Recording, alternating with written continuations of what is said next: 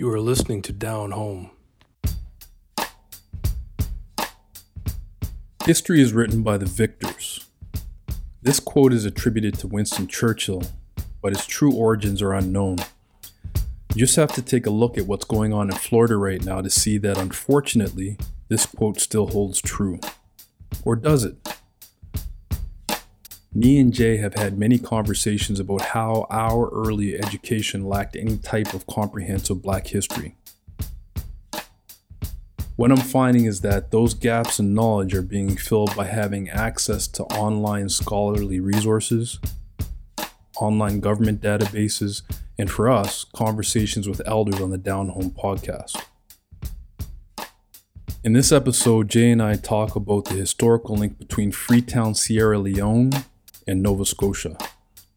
I'm Derek Wise, and on behalf of Jay Jones, welcome to Down Home, the Nova Scotian experience by two Black men.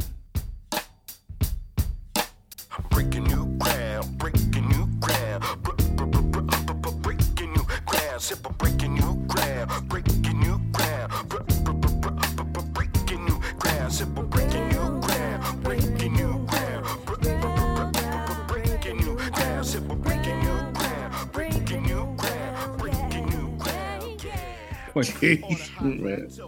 All right. So yeah, the thing that I find interesting is this history that we're fed, man, about the Brits and the abolition of slavery. Mm-hmm. Like the Brits are kind of held up as this, almost the shining example, because they were the first real nation to abolish slavery, right? Mm-hmm. But it's questionable. I mean, they made a fortune off slavery to begin with, right? yeah, there's that. But then, like, even if you look at the way they went about it with the Americans and the Black loyalists, right? Well, you kind of ask yourself, okay, well, why were they seeking the help of slaves? Yeah, It was a manpower issue, right. if you ask me, right? More bodies, yeah. Yeah, more bodies to help them hold on. Strength in numbers. Yeah, exactly. To hold on to the colonies of the Americas. Yeah. Right. So, and you make these promises and you get people involved who are already in a precarious position that want their freedom, and this is the way out. And it was a little bit of a dupe, man. And I think that's it's always been that way, you know? Yeah, but we're fed this history of them being the shining example of the abolition of slavery, right?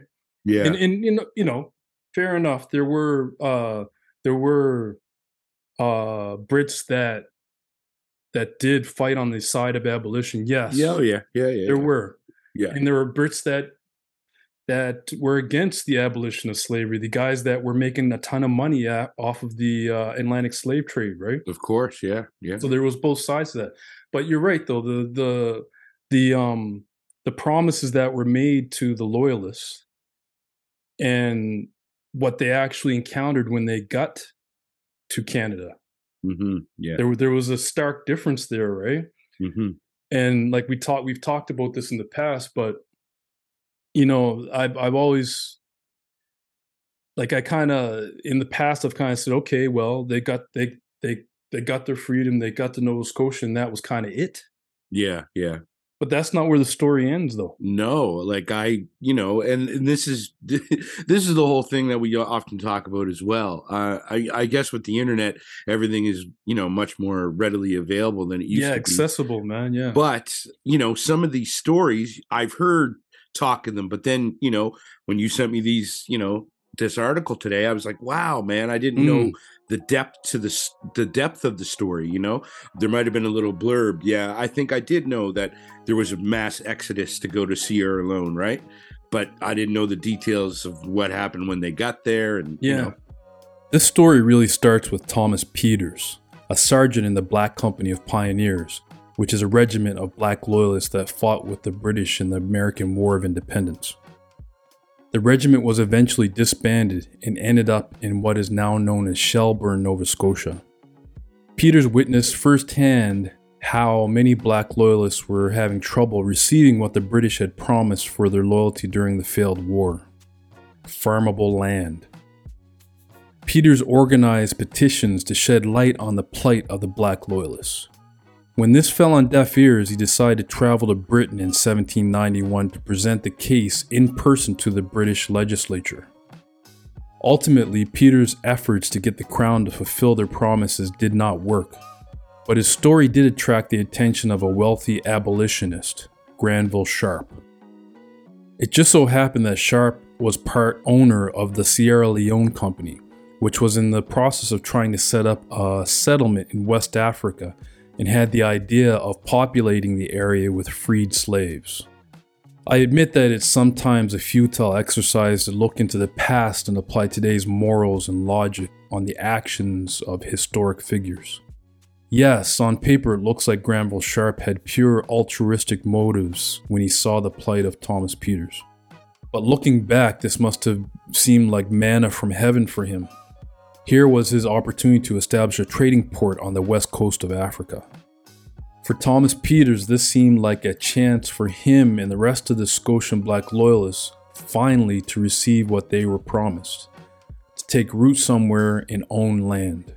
And the one thing I do want to say that's amazing is that wherever blacks went, even in these days and times, they were always able to build communities. Yeah. You know what I mean? And thrive. Mm-hmm. It's and it's like, but then something would happen where, they were, maybe something was happening too well, and then systematically the people in power, they took it away. It was just a really interesting thing, because reading how sort of Freetown came along and everything like that, it was just like, man, you guys were able to build, after these promises that you didn't have. And the thing that I love about it, especially with the mass exodus to Sierra Leone, is the slaves that left, they wanted their dignity. There was a quote there in the article, and I was like, oh my God. And it just, things like that just really hit you, because you're like, oh my God, this is what they were fighting for. They were thought of as lesser than, and in some ways in these situations they were just used as a power play for the numbers, and always the workers, always we can. And it's so funny because with stereotypes, not to go off course, but with the stereotypes, we're supposed to be the most laziest, the stereotypical. You know what I'm saying? Lazy, can't do nothing, this and that. But we're building communities, and we're fighting against these people who really rule our lives and want to, take away our pride and dignity. Exactly, man. Exactly. But can you imagine though? You have, you have the forethought and the drive to leave your home that your generations have lived on in this system of slavery, right? So you've left your home, probably with what's on your back, and you've joined this fight with the Brits. Yeah. Right? The Brits lose, and they make these promises of, okay, they've made the arrangements for you to leave. Right? Yeah. And you get to this place, and you found a place in our ancestors' example. It's Nova Scotia, and the promises that you were fed are just not there. Yeah, the promise of land, right? Yeah, the land is not farmable. The promise of a living, a dignified living, and it's not there. Yeah, right.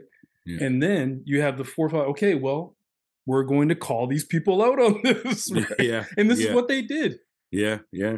This is what they did. They called the Brits out on this and said, hey, this is not what we, but the thing is, this is years of doing that, because a lot of the people that left for Sierra Leone, they were in Nova Scotia for almost 15, 20 years. Yeah. Yeah. Right. Yeah. And then, they're shipped, the promise of a Freetown in Sierra Leone. Yeah. And even that wasn't perfect either, No, yeah. This wasn't the Sierra Leone Company's first attempt at establishing a coastal port town in Western Africa.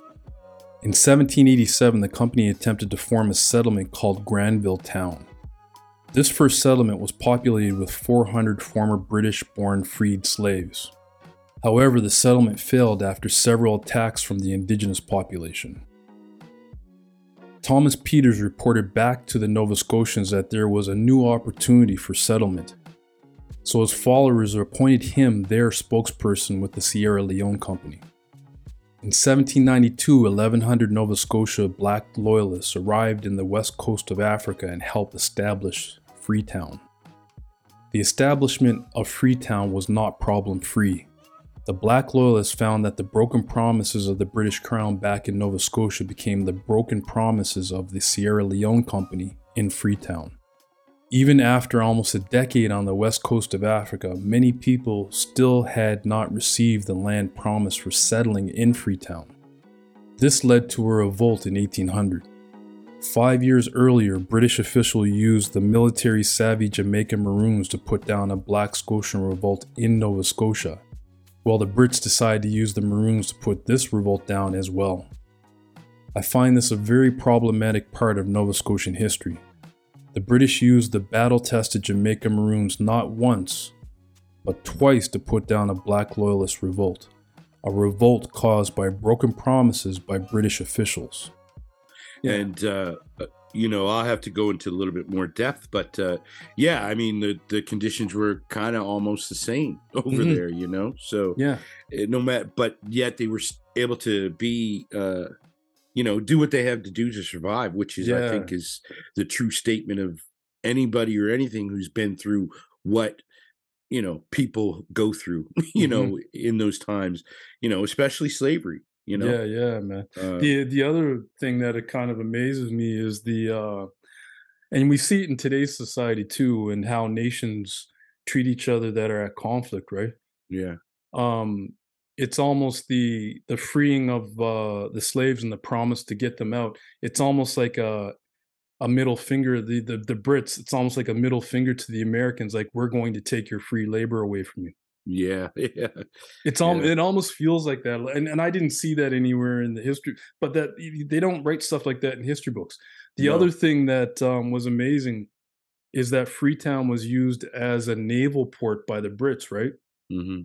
And from 1800 up till 1888, the Brits would patrol the Atlantic, and they would capture slave ships. Yes. And bring the freed slaves to Freetown. Yeah. So I saw that, and I was like, what's up with that? I know. So once again, it's still there were some forward-thinking people who really kind of wanted to actually help blacks get back to some sort of status, but still the ultimate goal was kind enough to empower them to do better for themselves. Of course, they make the money, but that did happen. And I think it was for that reason, because this place wasn't established yet. It needed to be built. It needed to be. So think about that. You're able to have your freedom, and you're kind of getting a little bit of what you want, promised with the help of that, but you're still under the same sort of thing. Yeah, and colonial rule. Yeah, and that's the other thing. It's not about being angry about what has happened, in the past. It's a horrible, stain against humanity, no question. But people don't take the time to think about that generational trauma, man, that just leaks through and seeps through. We're still affected by what happened to our Black loyalist settlers. You know what I mean? Yeah. Just by our bloodline, and and we carry that because we see it, because often what happened back then is still happening now. You know what I mean? Exactly. So, but the other part of the Brits capturing slave ships, again, it's kind of another middle finger to the Americans. We're taking your free labor. Yeah. That's what I got out of it, right? It's like, we're going to put an end to the Atlantic slave trade because it puts a dent in your free labor. Yeah. And we can use it to, get ours, but under a guise of a slightly different thing, because you're promised more things and you do give it, but for the greater good, this is going to help you economically. Now, the Americans, they were using it as like a brutal, man, oh man. But you it's know. it's interesting, isn't it? Like the Mhm. power play Yeah, that's of, it's between these two nations. yeah, and I think You that's know. what it's always kind of been. Even in today's world, look at all the nations that are always Mm, trying to, they're always fighting, you yeah, know? yeah, yeah. The other part of the establishment of Freetown um was there was another settlement that was established previous to that, and it was made up of poor blacks. Once slavery was abolished, there was a bunch of black people in areas of London that were basically their care was now it was like almost kicking them out, Right, right, right, right, right, and right. it created black ghettos in London. Yeah. And there were people that were not in favor of the abolition that were like, okay, well, you're taking our slaves away from us. You're creating these ghettos. We don't want these black people in London. Yeah. So there was that group of people. And then there was the group of abolitionists that were okay. Well, let's reform these blacks, but we're not going to do it here Yeah, in yeah, yeah. London. Let's ship them back to Africa. To Africa, yeah, yeah. And that's what they So did. yeah, so they were all there was a mix of in Sierra Leone, right? Yo, yeah, yeah, Yeah, definitely. yeah, There was that group of Londoners yeah, that were there beforehand, before the establishment of Freetown. yeah. There was them. There was the loyalists Loyalists, from yeah. Nova Scotia, Scotia, yeah. and there was also the Maroons that came in 1800, Right. Yeah. as well as the indigenous population Yeah, yeah, yeah. that were So there already, right? yeah, So yeah. they all mixed in together to create Sierra Leone. The descendants of the Nova Scotian Black Loyalists and the Jamaican Maroons are known as the Sierra Leone Creole people. They generally live in and around the western part of Freetown. Yeah. But you wonder also, because the Maroons were established, an established military presence, right? Mm-hmm. So those 500 Maroons, I wonder if that was part of the decision to hold that out to them to help solidify the British Right. hold Foothold, in that yeah. area, was Yeah. because the Maroons were fighters. They were freedom Fighters. fighters. And they had trouble with them. That's why they were sent away in the first place. Yeah, Because exactly. they Yeah. didn't want to stand up to the thing, and they were fighting against it. Yeah. And so I think that's how they gained that foothold, Yeah. because the Maroons were no joke, man. No, they were no joke. So you take them to Nova Scotia, they quelled an uprising Nova Scotia, and then you Yeah. bring them to Sierra Leone so that you can solidify your established there. This the British colonial system, man. Yeah, man. And there's a lot of Jedi mind tricks going on there. Yeah. I'm telling you, man. It seems Yeah. like it's quite funny, actually. Mm. You know, and also, man, just Nova Scotia's imprint on that part of history. Like, you know Mhm. what I mean? Like, Yeah. you know, how it always kind of had a play, like even in the rich history that we know, but you know where it started. It's just amazing, and that, Mhm. and you know, and our families were a part of that. You know? Yeah. The thing is, though, we're 50 years old, and this is Black history that was never taught to us. Yeah, I'm 22, but no, I'm just kidding. No, I'm kidding. No, you're right. It's history Yeah. that wasn't taught to us at all. Yeah, Yeah, man. It's Yeah. crazy. yeah, Yeah. and it is kind of interesting to just look at these things. But and then there's like that project that is going on in Nova Scotia talking about the Sierra Leone Mhm. exodus and everything like that. Yeah. And that's good. And some of these kids, like I was reading some of their quotes, and they're like, you know, it's good to know our history, to know where I we came know, from. And they man. were aware that what was happening then is still happening today, just in different ways, right? Yeah, yeah. You know what I mean? And that's important, especially with those youths, because they're the next generation. Yeah. And hopefully it can get better, you know, because Mhm. it's kind of crazy that they even can say that after almost 500 years, you know? Yeah. True. You know, yeah, we've made progress, but have we made progress in the way that, true. you know, equality exists? You know, Mhm. I don't know about that. Yeah. Breaking new ground, breaking new ground, breaking new ground, sip breaking new ground. You have been listening to Down Home. Subscribe wherever you listen to podcasts. Breaking new ground, sit we're breaking new ground, breaking new ground, breaking new ground, yeah. On a high plateau, from the one down below to the future of the funk, getting lost in the flow. Contact with the spark magex. Now it's time to flex with the force from the soul, reaching all aspects, getting deep, no time to sleep. As you reach your next phase, laying it all on the line. New trail start to blaze. It's a fire inside, a brand new path, breaking down the sum to one. Feeling free, I just laugh with the joy of The song Breaking New Ground from The Breakdown. like magic prescribed, only to see the perfect blend, like a diamond in the rough, ready to drop a perfect gem. It's time to shine so fine to see what you find.